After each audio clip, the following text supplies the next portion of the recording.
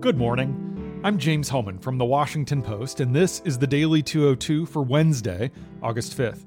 In today's news, the Republican establishment triumphs in Kansas as another House Democrat loses a primary in Missouri. For the unemployed, rising grocery prices are stretching budgets even more. And Spain's former king fled his country. But where did he go? First, though, the big idea. The death toll from explosions in central Beirut has passed 100. The blasts came from a warehouse in the port area that housed massive quantities of explosive materials.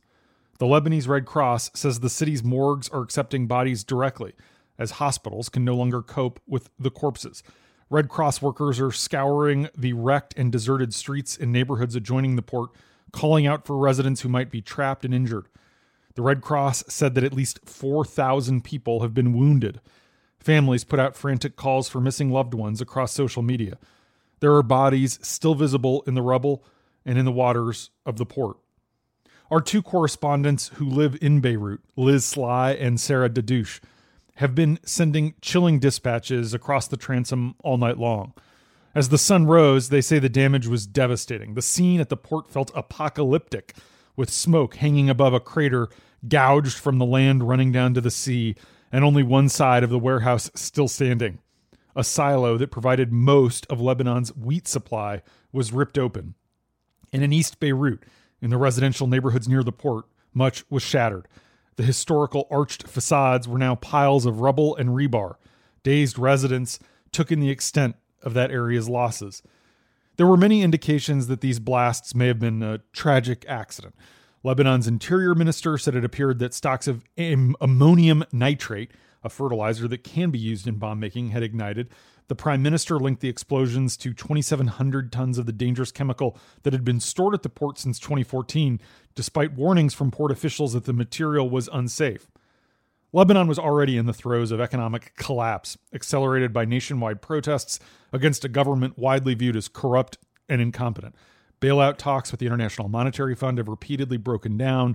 Senior Lebanese officials have resigned, claiming that negotiators aren't serious about meeting the conditions for a deal, even as hundreds of thousands of Lebanese are pushed deeper and deeper into poverty. These explosions also coincide with mounting tensions between Israel and the Lebanese Shiite militia Hezbollah, which maintains a major facility at this port and has long been accused by U.S. officials of using it to smuggle weapons into that country. Our bureau chief in Baghdad, Louisa Lovelock, flags that this incident follows a spate of mysterious blasts at Shiite militia weapon storage sites in Iraq last year, which Iraqi and Israeli officials have said Israel was responsible for. And more recently, there have been a string of explosions at military sites in sensitive locations in Iran, which regional intelligence officials have also said Israel, at least in part, was behind. At a news conference here in Washington last night, President Trump called the explosion in Beirut a, quote, terrible attack, and said U.S. generals who briefed him seemed to feel that it was, quote, the result of a bomb of some kind. But senior officials at the Pentagon, who are caught off guard by the president's public musings, said they have yet to make a solid assessment of the explosions. Meanwhile, Israeli officials, who were technically in a state of war with Lebanon, insisted that they had no role in the explosions. And Hezbollah, in a statement offering condolences, did not apportion blame to Israel. One thing that is clear is that the crisis-stricken country, with its currency crashing and surging numbers of new coronavirus cases, is in no position to cope with a disaster, let alone on this scale. At least 2 hospitals were badly damaged in the explosions. TV footage shows staff evacuating patients to alternate hospitals that were themselves swamped. And they're doing all this in the dark because the city still has no electricity more than 16 hours after the blast. Windows were blown out and check-in counters were damaged at Beirut's airport several miles from the explosion. Doors were also blown open and windows rattled at the U.S. Embassy, more than 6 miles away from Ground Zero.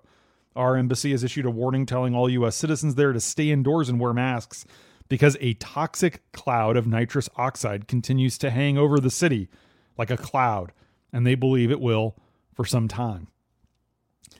And that's the big idea. Here are 3 other headlines that should be on your radar this hump day.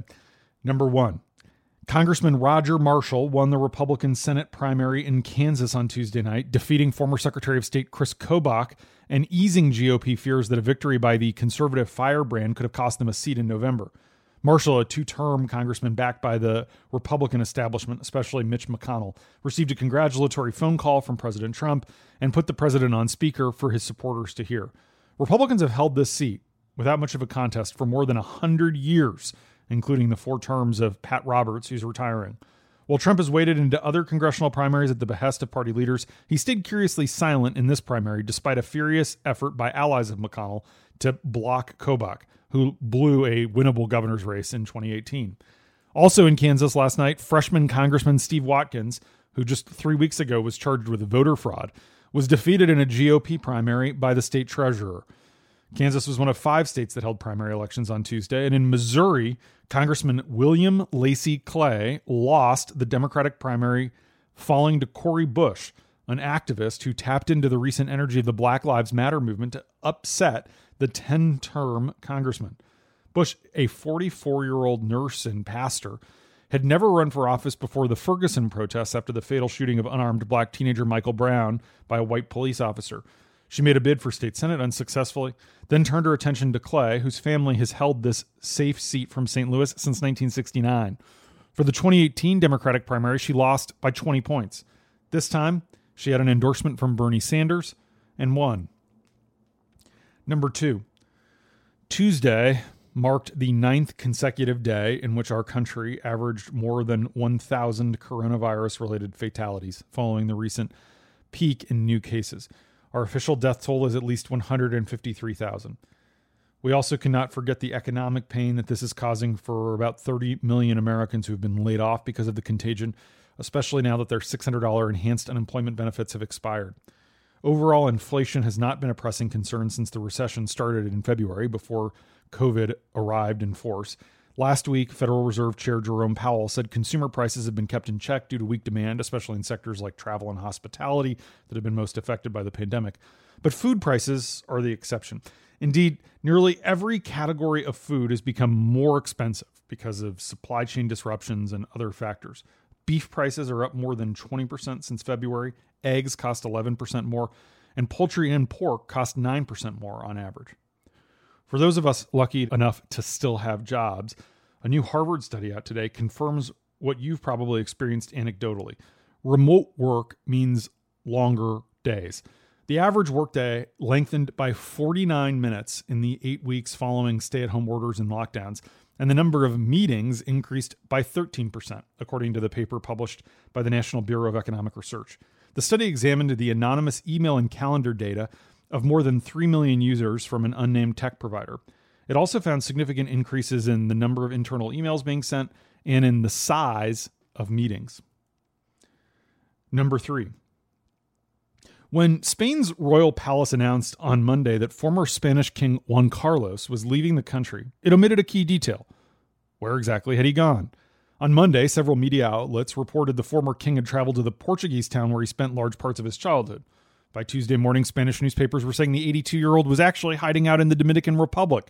But later in the day, the Dominican foreign minister said that the former king had not entered that Caribbean nation. The coverage over there has at times more closely resembled a public manhunt for a high-profile suspect than the sudden flight of a disgraced former king.